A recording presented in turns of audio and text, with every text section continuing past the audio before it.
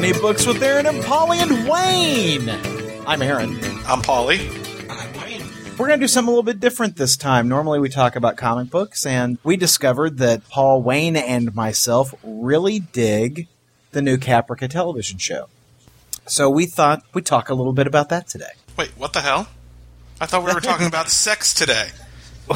There's plenty of sex in Caprica, Paul. I think Caprica is the one show on cable that does not have sex, actually. Well, you see, you have to buy the DVD version, and there's plenty of nudity in it. That's a good point. The pilot definitely had plenty. Yeah. So before we venture too far afield, I think that it is important to address, kind of, as a watermark, where we are on Battlestar Galactica. Caprica is the spin-off series from Battlestar Galactica, so I think it's important that we all talk about it. Paul, you a fan of Battlestar? I love Battlestar Galactica. I actually even like the original. I know we're talking about the new series. I loved the new series. My favorite show on television, literally, not even the finale, just the last hour of the finale, put me in such a bad place with the show that I don't even know if I would want to go back and rewatch, again, what I considered my favorite show on TV for almost 5 years running. I'm pretty close to Paul. I thought the last season did start to go downhill about midway through. The last episode, the first half of the last episode actually got me excited. It was all high energy and there's a lot going on, and I had the hope that they were actually going to tie it all up in a good manner. But the last half of that last episode just really threw it for me. I mean, particularly Starbuck falling through a hole in the plot, which is what all my friends I all refer to what happened with her. It's just they built this up so big that they couldn't come up with a good way to end it, so they went left field. I really enjoy Battlestar Galactica. I understood and understand what some of my friends said that didn't care for it, which is it was hard to find anybody to root for.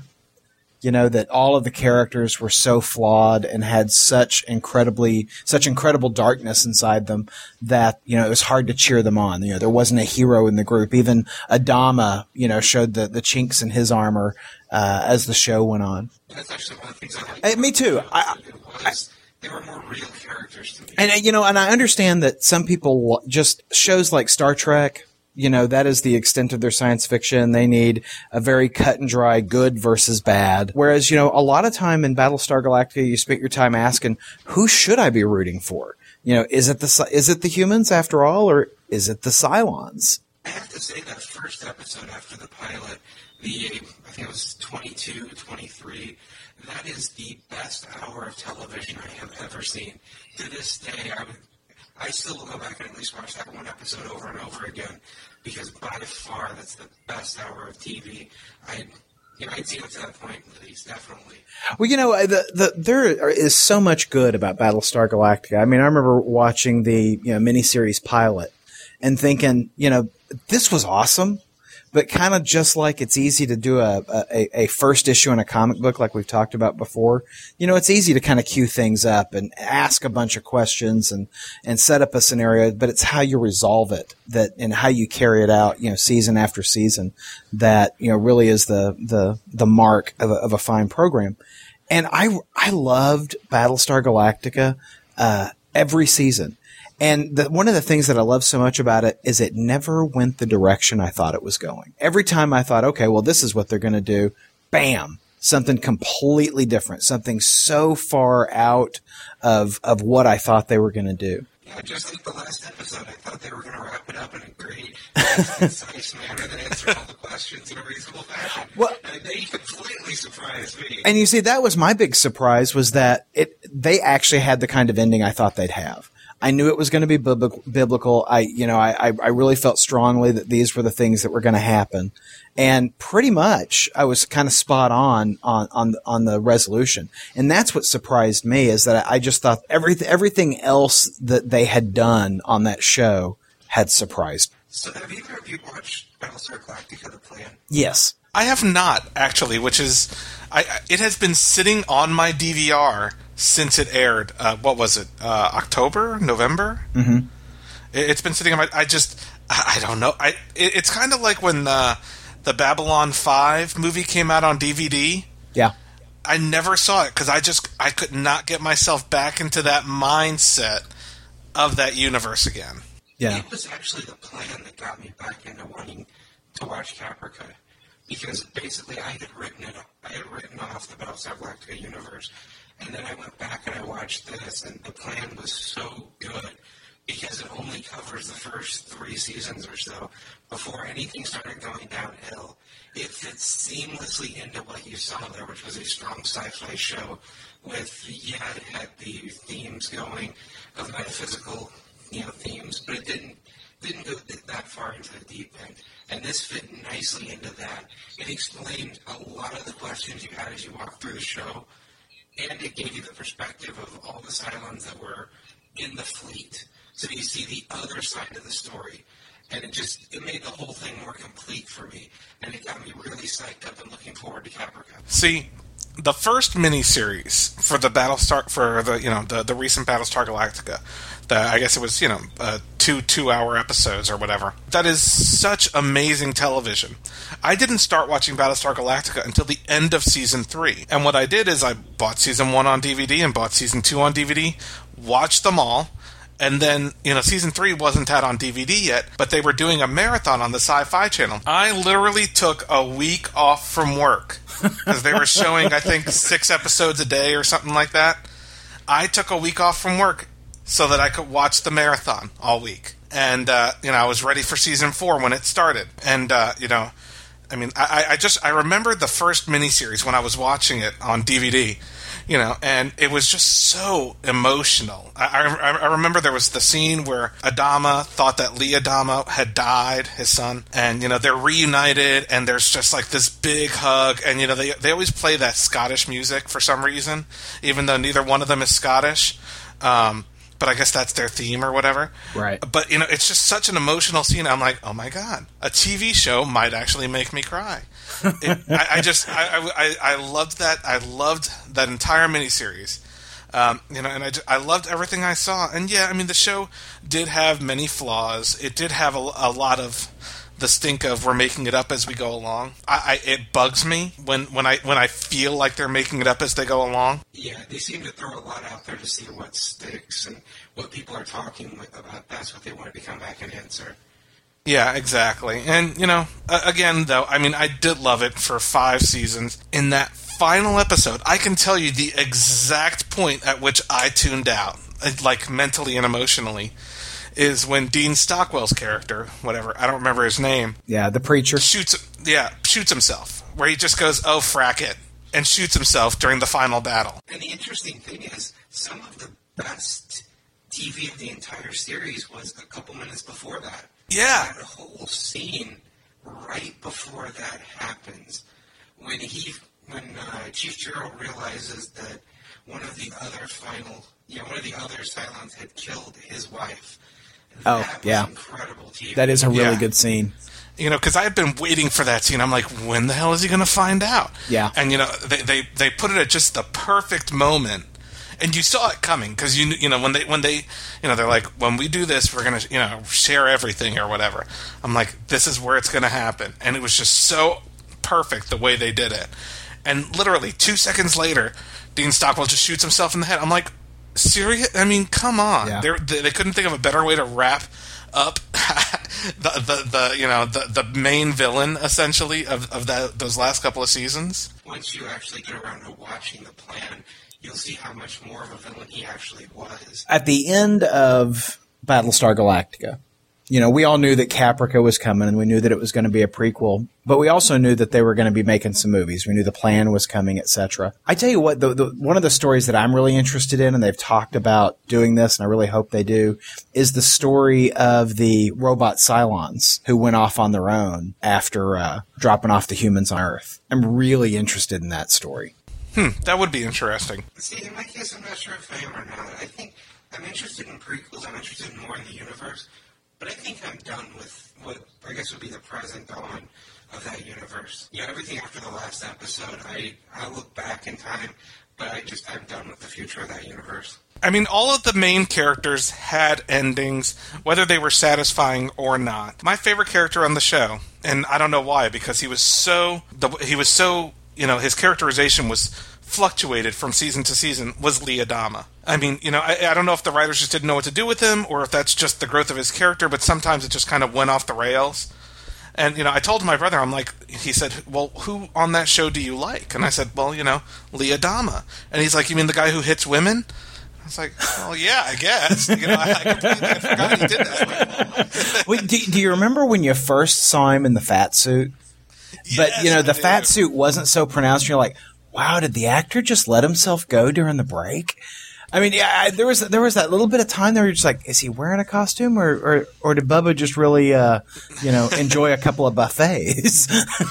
Well, and what's funny is, like, he doesn't, out of all of them, and I think it's because I like the actor, too, because he has a British accent in real life. Australian accent. Australian, whatever. See, he's not even Scottish. But anyway, but totally not the accent he speaks with on the show. I don't know. For a while when I was watching the show, I'm like, he would be a good Captain America.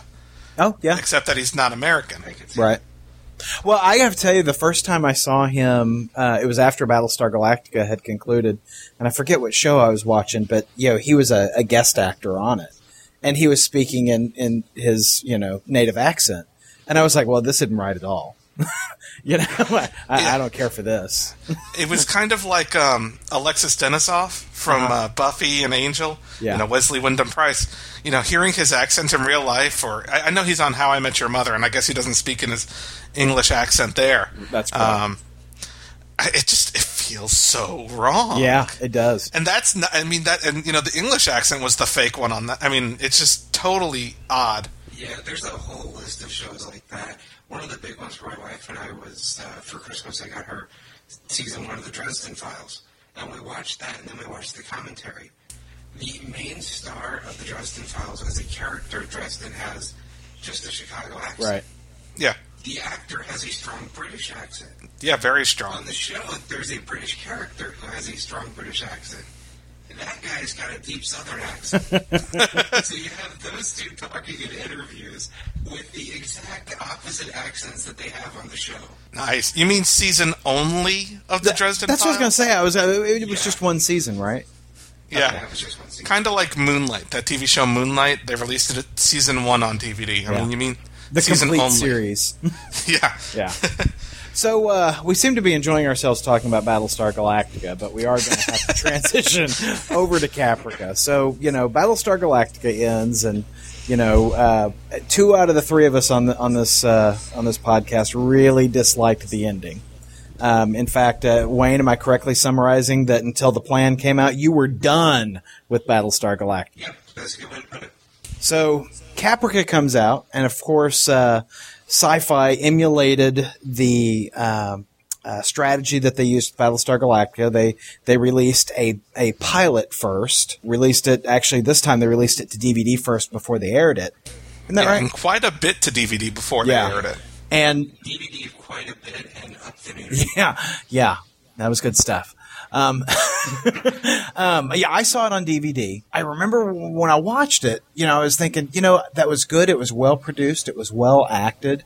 What a great big downer. I was a little depressed at the end of it. So I watched it with Jen and I rented it, and we sat down and we watched it.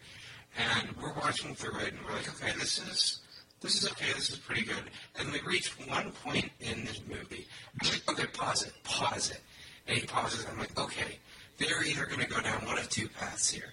They're going to go down path A, and this is going to be really cool, and it's going to be incredible. Or they're going to go down path B, and this is going to be really lame, and this is going to be a stupid pilot. And when you know it, they took a sharp turn right down path B. Exactly what I predicted, and as much as I like Caprica now, I didn't like the pilot. I really hated some of the concepts they threw out in the pilot. See, on the website, on ideologyofmadness.com, I posted a DVD review of Caprica when it came out. Because I don't know why, considering I was unhappy with Battlestar Galactica, but I was actually really excited about Caprica. And I'm like, it's something different. It has, it's the same universe, but it's the prequel. I was interested in it. So when the DVD came out, I bought the frickin' DVD for $20 even though it's the same shit you see on TV plus nudity. But I bought it, and I enjoyed the hell out of it. I really, really dug it. More so than I even expected, and it's something. It's kind of a theme you'll see from me throughout this episode, is that I loved it despite the fact that not terribly much happens. Caprica, it is the one show that it's people are like, well, what happens? Well, nothing really, except a lot of drama. And they're like, but it's a science fiction show, right? I'm like, yeah, but there's no action or, anything like that. Yeah, it is entirely a drama in space. Well, my wife was not interested at all in Battlestar Galactica, 'cause she's not into the spaceships and all that kind of fun stuff. Caprica, I actually think, is something that she'd actually enjoy watching, because it is much more a character-driven drama as opposed to action-a-week drama. Now, the pilot, essentially, like all pilots will do, is set up the action for the ongoing series. And so we have several main characters in the story, and the first of which is Daniel Greystone. Do I have his first name right? Daniel Greystone? Yes. Played by Eric Stoltz. And he is essentially Bill Gates of the Caprica universe. He is the smartest man in the world. He, is responsible for all this technology, particularly one piece of technology which allows you to hollow project yourself into a virtual universe. And so, a little headset gear, and you go into this whole virtual world. In fact, it's one of the most popular bits of technology in the world at this time, really dominated apparently by, teenagers. So, you've got Daniel Greystone and his gigantic company. And then you have his wife, and his wife is Amanda Greystone, and you have his daughter, Zoe Greystone. His daughter is a teenager. Then on the other side, you've got Joseph Adama, who is the father of, later on down the line, Admiral Adama? Suddenly I'm drawing a blank on their ranks. Commander Adama originally, and then Admiral Adama, I think, at the end of the show. Yeah, Bill Adama, William Adama. There you go. Thank you. And also the sister, Tamara Adama. So you've got, and we recall from Battlestar Galactica that Adama's father was a lawyer, and we see him as a lawyer in this show. Now, I don't know about you guys, but I kind of have some hard time reconciling the character that Grandpa was portrayed as in Battlestar Galactica against Joe Adama that we're seeing here. I think there's a reason for that. I think that he kind of grows into the character they describe. Yeah, I think that there's certainly a story arc. Now, before we go too far afield, I do want to mention that Caprica occurs 50 years before the events in Battlestar Galactica. Correct. Is that right? Does it seem like that's not enough time? It does. It's hard for me to reconcile that whole Earth bit with the Cylons on Earth that come back, and how they can make human Cylons, and it doesn't seem like all that is enough time to happen. All that is too much to happen in the 50 years. Well, and when I remember seeing Battlestar Galactica Razor at the movie theater, and that's got all the scenes with a Viper flying Adama, Bill Adama, coming across some of the early experiments that the Cylons were doing. And it doesn't seem like there's enough time to have had all of these giant wars with the Cylons, have had the peace treaty, and invent, human appearing Cylons. And I know that's just my brain trying to apply some reason to something that's science fiction, but it just doesn't seem like there is enough gap. And it seems a little forced that the Adamas are involved from A to B, Yeah.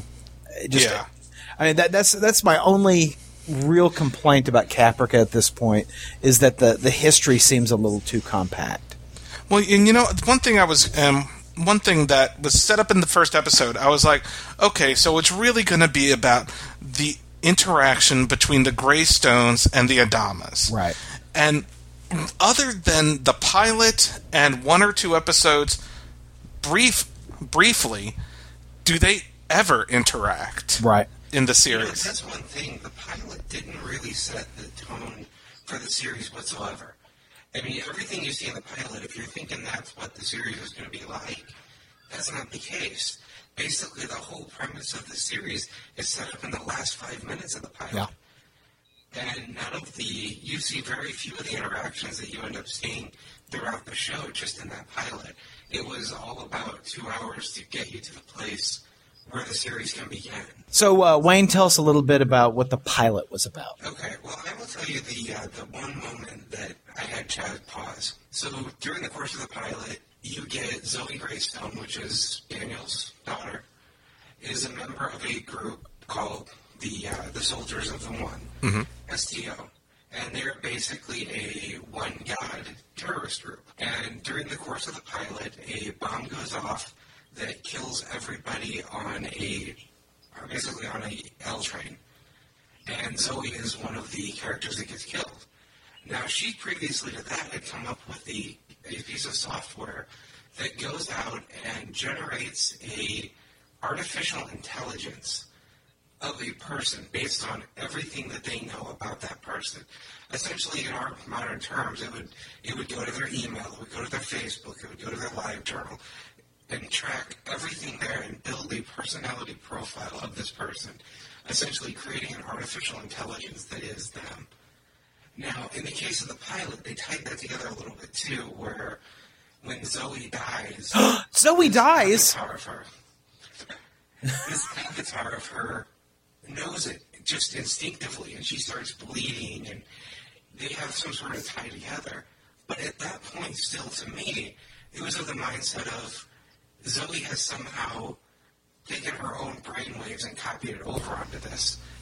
But they reached the point where they're running this software against somebody who has never interacted with the system just to see if they can create an avatar just like this living one, just like this living Zoe one. And in my mind, that was a ridiculous concept, that you can recreate a person's personality based on the things that they've left behind on the equivalent of the internet. What I wanted to see was either a personality that was off the deep end and nothing like the actual person, the whole thing not work at all because it would only work with the way that Zoe had done it, or something along those lines. And at that point, when I told him to pause it, it was, if it goes down track A, or this doesn't work because you can't just create a personality off of email and Facebook and phone calls, then I will be happy with this show. If it goes down the other path of this software can recreate anybody based on their emails, their phone calls, and you just have them again because everybody leaves all of these traces of themselves online. That was the side that I just couldn't buy. And of course, that's the direction they went. With this software, they could recreate anyone. And that was when the pilot lost me entirely. And, it all led up to basically what the premise they needed for the show was, like I said, in the last 5 minutes. Emo girl that is the living avatar of the dead girl isn't a big killer robot. That's really what you need to know to start the show. Yep. Yeah. So, show of hands, who hates Zoe? Because, boy, I hate her. I hate her with everything I've got. I do. I absolutely love her, love the character, love the actress, but I have a pet peeve. Uh-oh. And they got away from this. The first couple episodes, every time they would show the robot or her, they would always show one, and then they'd move to the left, and then they'd show the other replacement. Right. And it drove me crazy. It's like they're taking a sledgehammer and trying to bash the idea. Basically, they take a sledgehammer, wrote on the end of it, this robot is Zoe, right, and started bashing you in the head with it. It wasn't artistically done. It wasn't. Later on, and as the season went on, they really got the hang of it, and they had some cool artistic scenes where they're doing the back and forth, and they have these scenes where it actually drives the emotion out of you. And in the first 2 or 3 episodes, it was just, hey, there's a robot, blink. Now there's Zoe. Oh yeah, I absolutely agree with you, Wayne. They have gotten a lot better at that through the series. The transitions has become a lot more artful. You could tell that they learned a lot from the pilot in the first couple of episodes. Yeah. But the characters in the show are all such a wreck. That's what they do. Yeah, it is. I mean, there isn't anybody. Well, yeah, the most emotionally healthy character in the entire series is Adama's brother, who is, a mobster and a killer. Yeah. And he's the guy who, it cracks me up because, he's gay, and so it's him and his partner, and they've got this very happy home, and you can tell there's a lot of love and affection there, and they both seem very comfortable with themselves. And here he is, this mobster murderer guy who is very cold-blooded in the work that he does, but he is the most emotionally healthy character there. Yeah, he's the most practical. And I was very surprised on the episode where they revealed that his character was gay, because it's not shown. It's shown in an entirely not typical to what you see on TV manner. Right. It is without a doubt the healthiest, happiest relationship on the show. On the show, yeah. Yeah, and I together, and he is.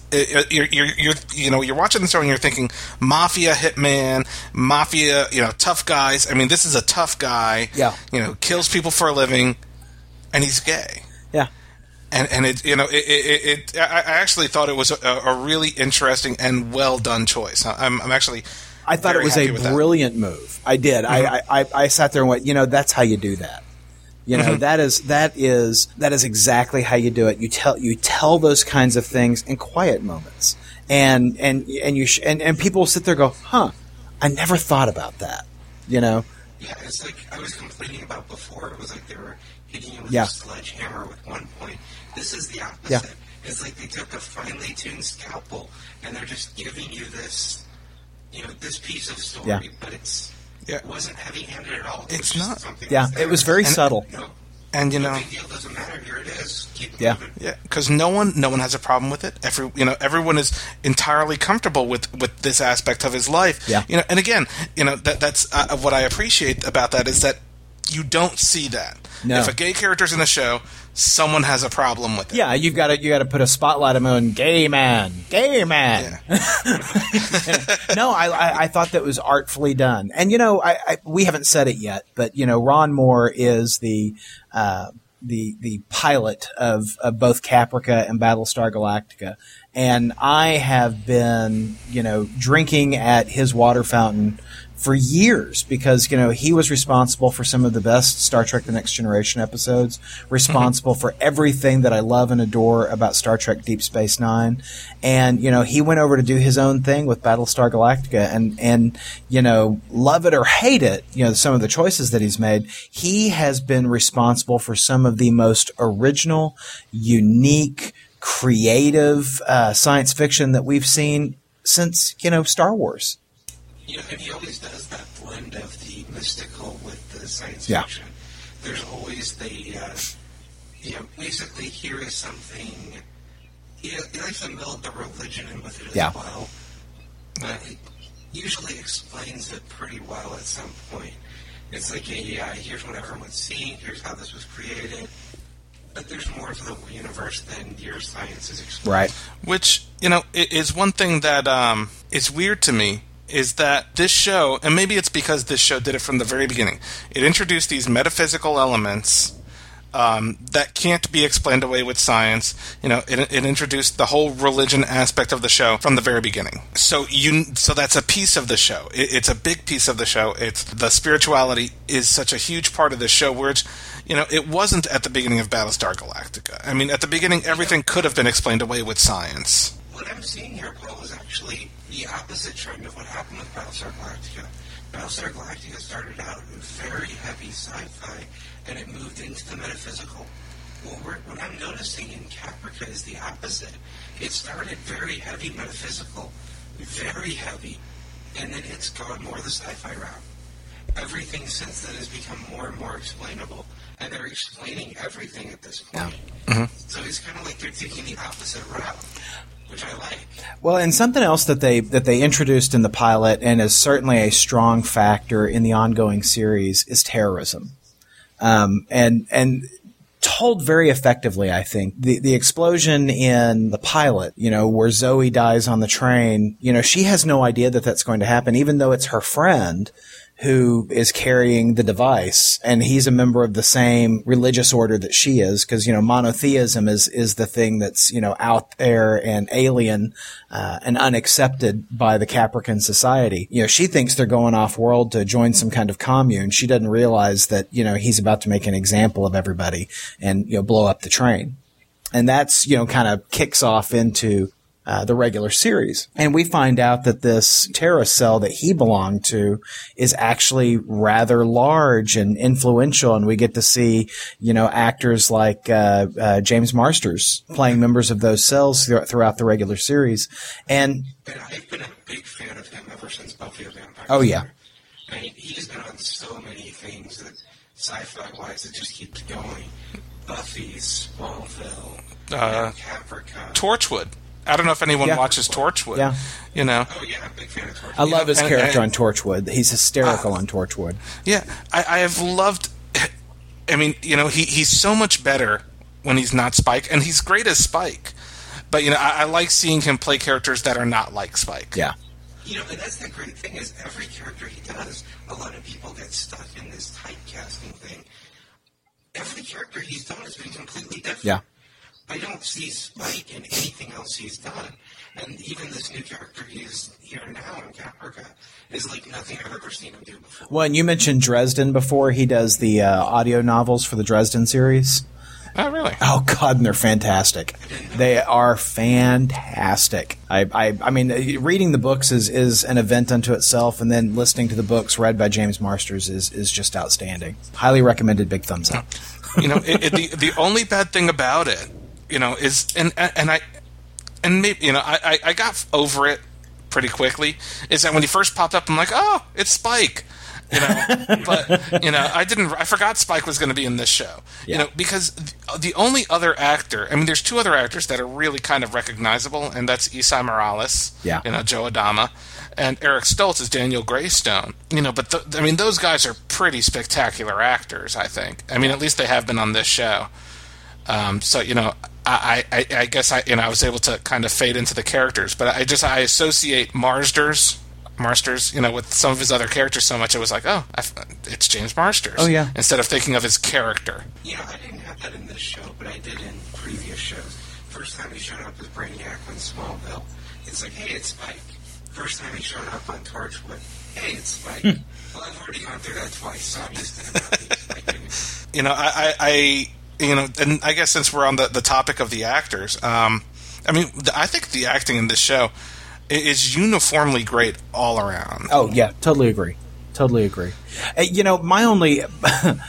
My only complaint about the actors, and it's not the actors, it's really the story, is who would have thought that, Admiral Adama's father would be such a great big pussy?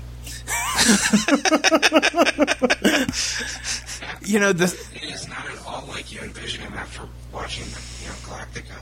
But like I said, I think he grows into that. Yeah, right now, though, he's pretty spicy. God, I mean, the scenes where, because he's we haven't talked about it yet, but, his daughter dies in the train explosion, the same one that kills Zoe.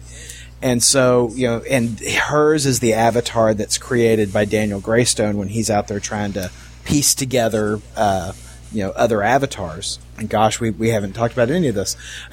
We haven't talked about how, Joseph Adama is a Tauron and has links to organized crime. His brother is the mobster we were talking about, and who then goes and steals the chip that Daniel Greystone needs, because Daniel Greystone says, if you can get me this chip, I can create your daughter in the virtual world, and you'll be able to hug and hold your daughter again.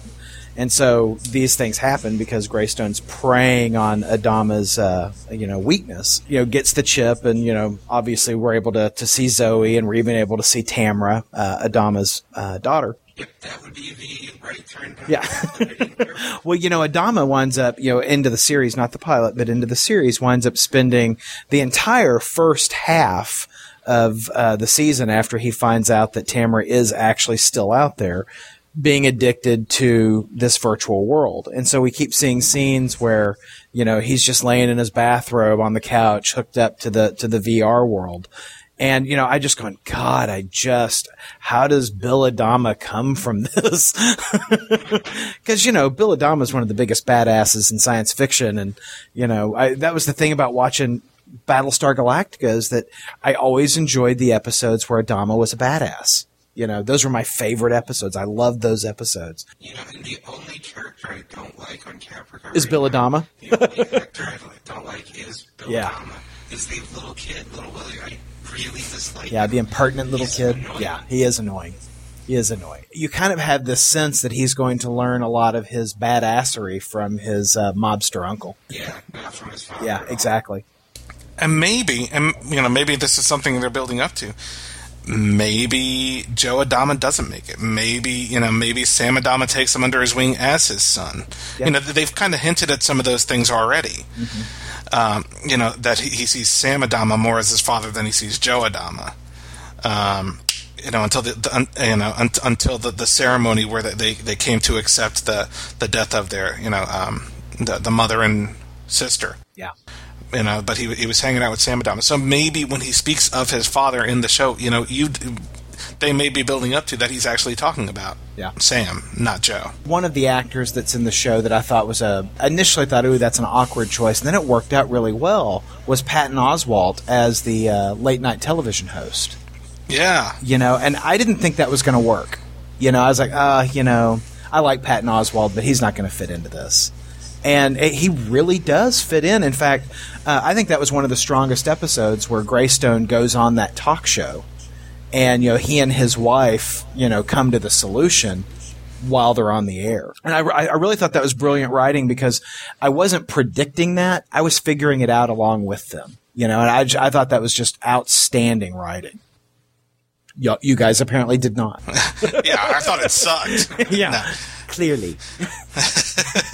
The Patton Oswalt, and it's, again, I had a bit of a Spike moment with him. It's like, oh, it's Ratatouille, or whatever the hell he is, And see, I was thinking Spence from King of Queens.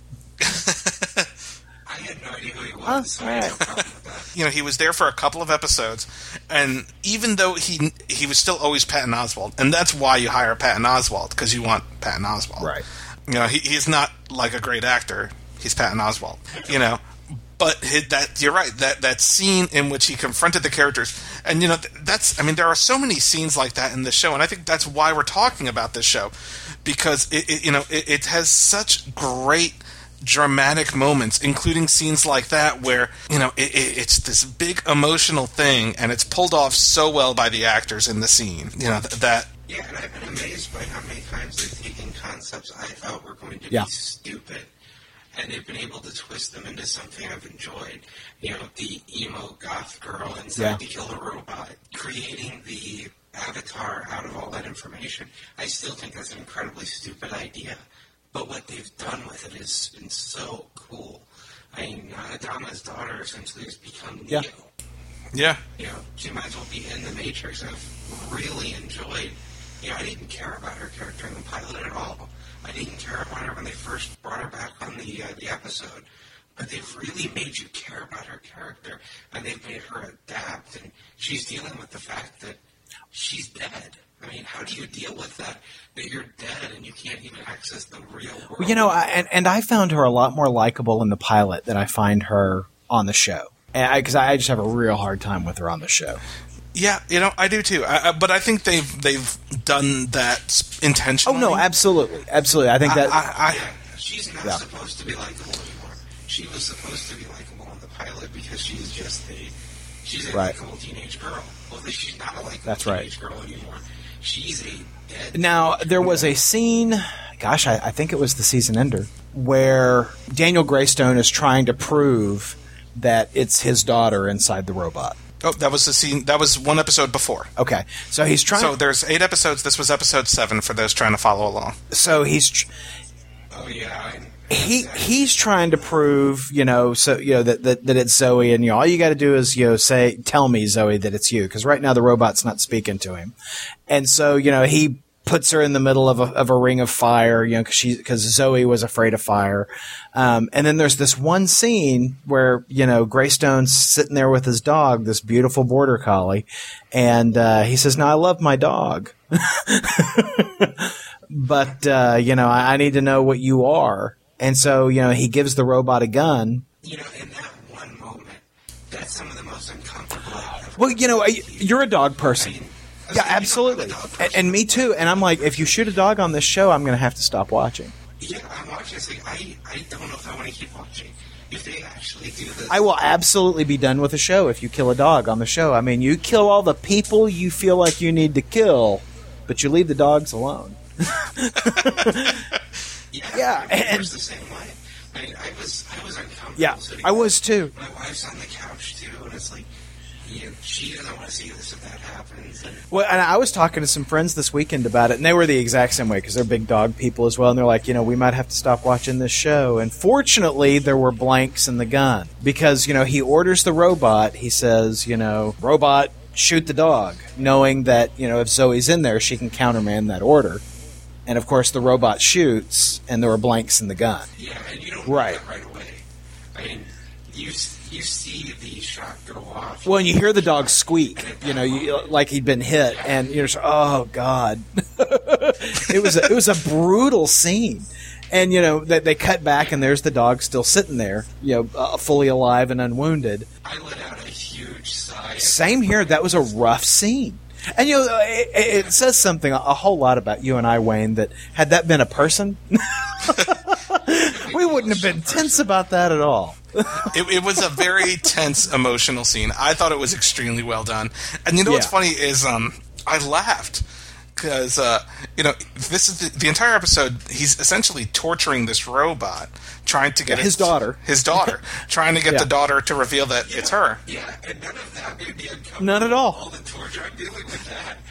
It's only the dog. See, but when they first... They show you the dog's eyes. They show you the dog basically begging. Yeah, but it's funny because when they first start the scene, they don't show the dog. He just walks out with a gun. And I'm like, oh my God, he's going to shoot his daughter in the face just to prove a point. And I was just like, this is... Damn. He really hates his daughter. And you know, it turned out not to be that at all. Yeah. Well, you can include that scene when we do What If We Were Writing Caprica, Paul. And then he shoots his daughter right in the face just to show her he can. You know, and that wouldn't have given me any tension. Yeah, none at all. None at all. They definitely knew how to pull my strings on that. Yeah.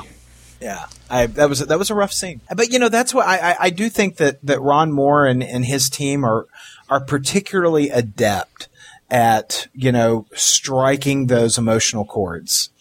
You know, because I mean, for everyone that I've talked to who has seen that episode has had the same emotional response to it. You know, oh my God, he's going to shoot the dog. You know? Yeah. But, I mean, there are scenes like that throughout I mean, maybe not that uncomfortable because they don't involve animals getting shot or dogs getting shot specifically. But, I mean, you know, the entire show has really had these great tense moments. And again, I mean, and that's the only one that's involved a gun. It's typically just wordplay. Yeah. Well, you know, everyone is in true to form after a tragedy. Everyone involved in the show is an emotionally raw nerve. I mean, his poor wife, Amanda Greystone, gets fired from her job because she makes the mistake of saying at the memorial service that, you know, the bomb that was set was most likely set by her daughter. My daughter was a terrorist. I think she may be responsible for this bombing. Yeah. Yeah. Not the brightest move there. No. Yeah, I mean, she loses her job. She starts losing her sanity. And let's face it, her husband's too busy to be... Oh, right. Yeah. It's Father and husband of the year.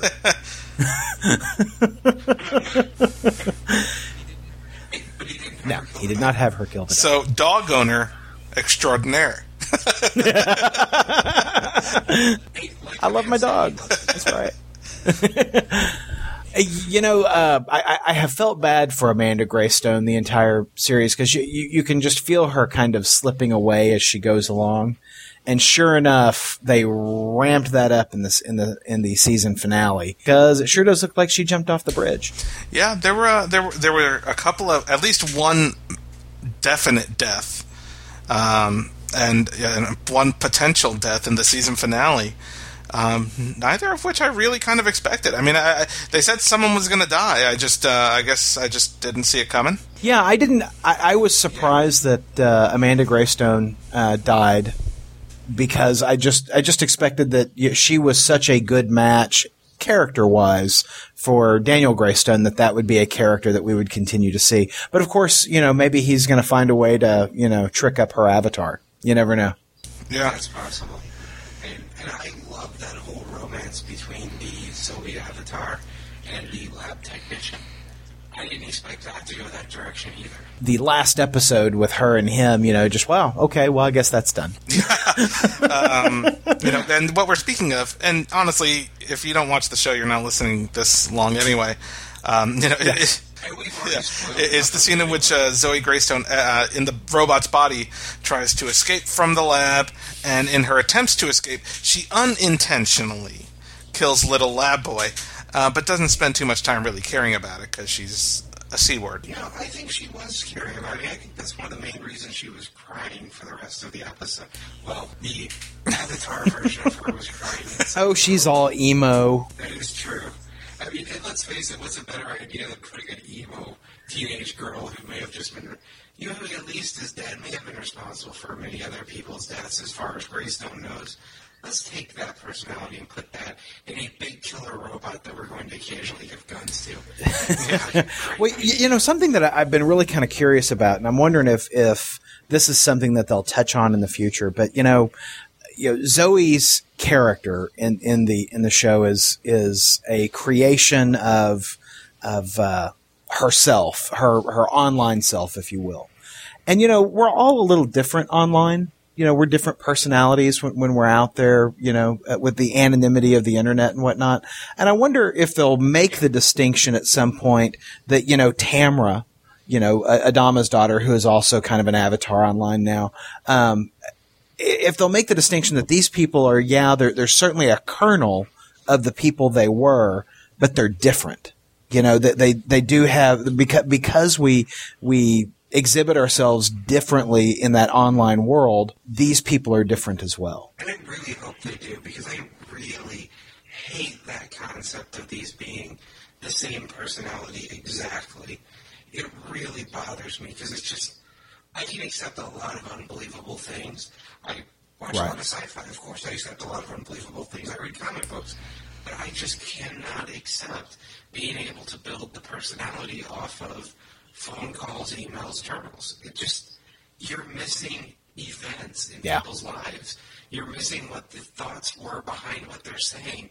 You don't know what a person is thinking based on what they type. You don't know what a person is thinking based on what they're saying a lot of times. And that it would be missed in something like this. It would have to be different. Well, and I hope they do get around to making that distinction, because it would explain why I liked Zoe in the pilot, but hate Zoe in the ongoing series. I was the opposite. I hated Zoe in the pilot. I hated the Zoe avatar in the first couple episodes, and then she really grew on me. And one of the places she really grew on me was when she was dating that man. Yeah, but you like Stephanie Brown, so we don't really trust your taste. I have to say something about Zoe Greystone, though, and the actress Alessandra Torresani. So in the season finale, they show her in V-World with Lab Boy that she kills later on, and they're in a bed together, and she's wearing lingerie. And I was like, ugh. I'm like, she's like 15. This is uncomfortable for me. And I was like, so I looked it up online, and she's 23. But she's... Oh yeah, I've looked that up, because some of the pictures that they've shown of her just in advertising, I've had this conversation with people. Her character is supposed to be 15, but the pictures they're showing are of her nearly naked. And it's like, there's something wrong with that. That this character is supposed to be 15. They're doing all this with, but the actual actress is 23. So I guess the pictures are okay. But the character's not 23. The character was 15. And one of the things we were trying to get at, too, is that people, when they go online, they're losing inhibitions. This is what teenagers are doing online, but yeah, that bothered me. Well, and a lot of the pictures that Sci-Fi has put out, like I was looking at one when I was researching this show, is her naked, with just her arm around her, covering up her naughty bits. So they have, and they have certainly sexualized the character. The little short dresses that they've got her in and whatnot. They certainly want you to feel that conflicted. I'm having inappropriate sexual thoughts about a 15-year-old. Yeah, I know she's 23, so I don't feel conflicted. I just enjoy the thoughts because she is hot. See, I don't think she is. Yeah, I'm with you, Aaron. I'm sorry, Wayne. I fully think she is. She's got a funny-looking mouth. Funny-looking mouth. She got a funny-looking mouth. I'm not saying she's homely and that, she needs to stay home or something, but they've really rather sexualized her and, like, hey, isn't she hot? And then, she's just, Nah. Leah Dahman needs to come in and straighten her out. Exactly. I've always had a thing for the goth girls when she comes off of it. And that she does. That she does. Well, so any predictions for Season 1.5, Caprica, which starts up this fall? The way Season 1 ended, I was surprised. I guess I didn't expect it to be so short, but apparently they'd filmed all 19 episodes. 19 episodes, and only 8 are aired as Season 1, and the rest will air later on this year. So, luckily, it's not like we have to wait a large amount of time in between Season 1 and Season 2, or Season 1.5, or whatever the hell they're going to label it. Hopefully the show will continue after that. I don't know how long it can go. I think it's already been renewed. Oh, has it? I think it's already been picked up for Season 2. I seem to recall seeing that. That would make me very happy. I think we're going to see a drastically different direction when it comes back to... I think you're right, Paul. I don't know how long it could keep going as it was. But I think that was the whole point of what we just saw with this finale was to open them up to go a completely different direction. Yeah, I think Zoe's still going to be a main part of the show. They kind of hint that, the robot exploded or something, but I'm sure the Cylon is fine, and I'm sure Zoe's still inside the Cylon. I think Zoe's character will continue on. Are we going to see more of a down spiral for Daniel Greystone? I would imagine so. I mean, he still has quite a long way to go down. So yeah, there's still quite a bit of ways to fall. I'm very interested in seeing where it's going. Do I know where it's going? I wouldn't even begin to know how to predict. I do think his wife might still be alive. See, I don't think she's alive. I think she's coming back as an avatar. No, maybe. I think she might. I think she could be alive. She could be coming back as an avatar. Honestly, I don't see any way they could kill off Zoe, which makes me think they're going to. I think they're using this as a hard cut. They've drug her along all this time. I think they actually might kill her off and just, basically to shock us all and take us a completely different direction. What I'm most curious about is the government just chased down this killer robot that lost control, and they're still going to have them mass produce. Well, yeah, you need 100,000 of those by Monday. What I'm wondering is if Greystone will actually even be in charge of his own company anymore. Well, I think that's going to be... At this point, they might shut him out. Yeah, I think that's going to be part of his continual fall. I think we're going to see less of V-World in the second half of the season, which will make me very happy, because those were kind of the parts of the what we've seen so far that I didn't care necessarily as much for. Oh, I don't know. Tamara kicking ass in the V-World was pretty cool. I disagree because of Tamara. Until they've done something with Tamara, if they pull her out and put her in a robot, then yeah, we've seen the end of V-World for a while. But I don't think they're just going to leave that threat out there. So I think we're going to continue to see V-World and what she... Well, I also rather like the dirigible, with all the guns on it, I like that. That's the game I want to play. I think we'll definitely see Zoe's best friend racked with guilt.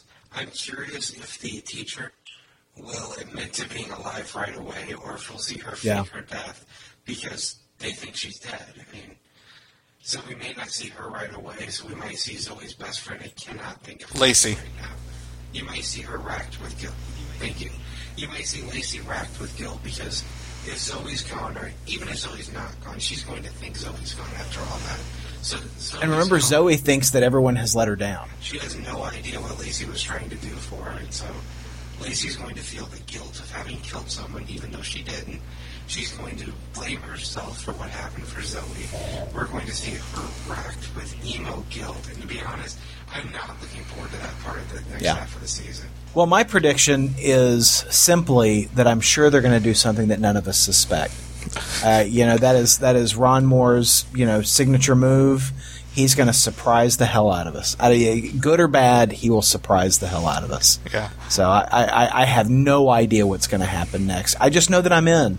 I was kind of lukewarm coming out of the pilot, and the series, like Wayne, has really won me over. I actually love this thing, and I don't care for Eric Stoltz.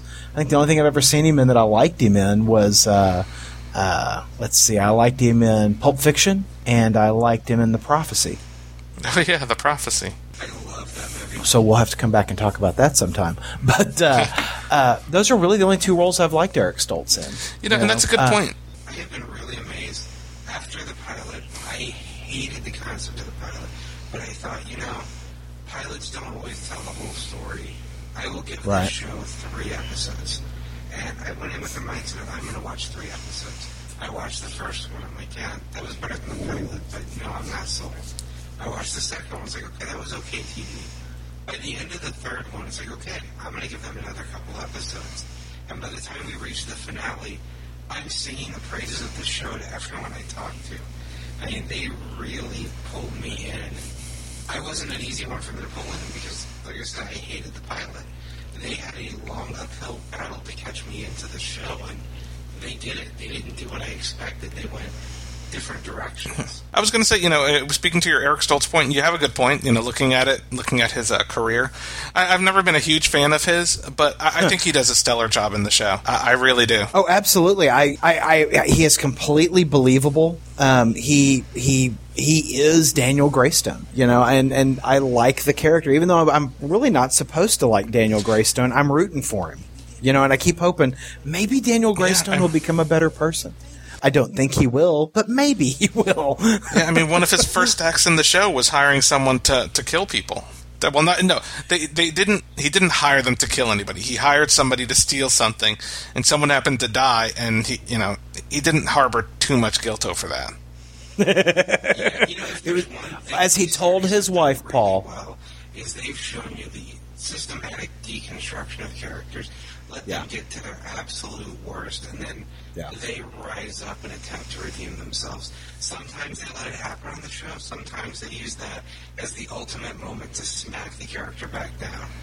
But I think he's going to have that chance. He has more to lose. He's going to go further down the spiral. We're going to see him completely lose control. But I think he's going to redeem himself in the end and probably die somewhere in the process. Yeah. And Paul, it's like he told his wife, it's complicated. Did you kill those 2 men? Honey, it's complicated. It's complicated. Eat your meal. Happy anniversary. Really, that was pretty rude of her. He went to all the trouble of cooking for her, and then she just comes down and tells him that she knows that he's a murderer and all the evil things he's done. But she doesn't eat the meal that he spent all that time cooking. Well, and you know what? She walks down the stairs, and she's like, I thought we were going out. Fuck. Sorry, excuse my language. F you. Don't you see I'm cooking? What else? I'm just cooking so we can go out. Too, when I watched that scene until she calls him on on what she's learned on the murder, I was thinking, man, she's being a real bitch. He went to all this trouble of cooking for her. And it's not like, he made a tiny little, he's going to effort here. And this is how she's repaying him. And then she goes on the whole, you're a murderer route. I kind of understood it, but still. I have to say, when I told my wife I was going to take her out to dinner one night, and she came into the kitchen and I'm making dinner instead, she immediately called me a murderer. Murderer! It's just kind of her go-to move now. Murderer! Yeah. So, I keep our dinner dates now. Good thinking, Aaron. Well, it sounds like we're all in for season 1.5. Absolutely. And, if you're listening to this episode and you liked what we talked about or you like the format of this episode, let us know. We'll talk about more TV shows. We'll talk about, movies, things like that. So we hope you enjoyed the episode. There's a lot of other TV shows I'm sure we all like or all dislike. So. Yeah, and, I know Paul wants to talk about Punky Brewster. Yeah. So. And, with enough suggestions, maybe we'll get Aaron's ass to finally catch up on Supernatural so I can finally talk about that damn series in front of him. When the DVD comes out, Paul. See? If we talk about it on the show, he has to watch it. All right. Well, thanks a bunch, guys. Thanks, everybody. Podcast theme music graciously provided by Mark Andrew Pope. For more information, visit markandrewpope.com. Funny Books with Aaron and Polly is a production of ideologyofmadness.com. No Spider-Man clones were harmed in the production of this podcast.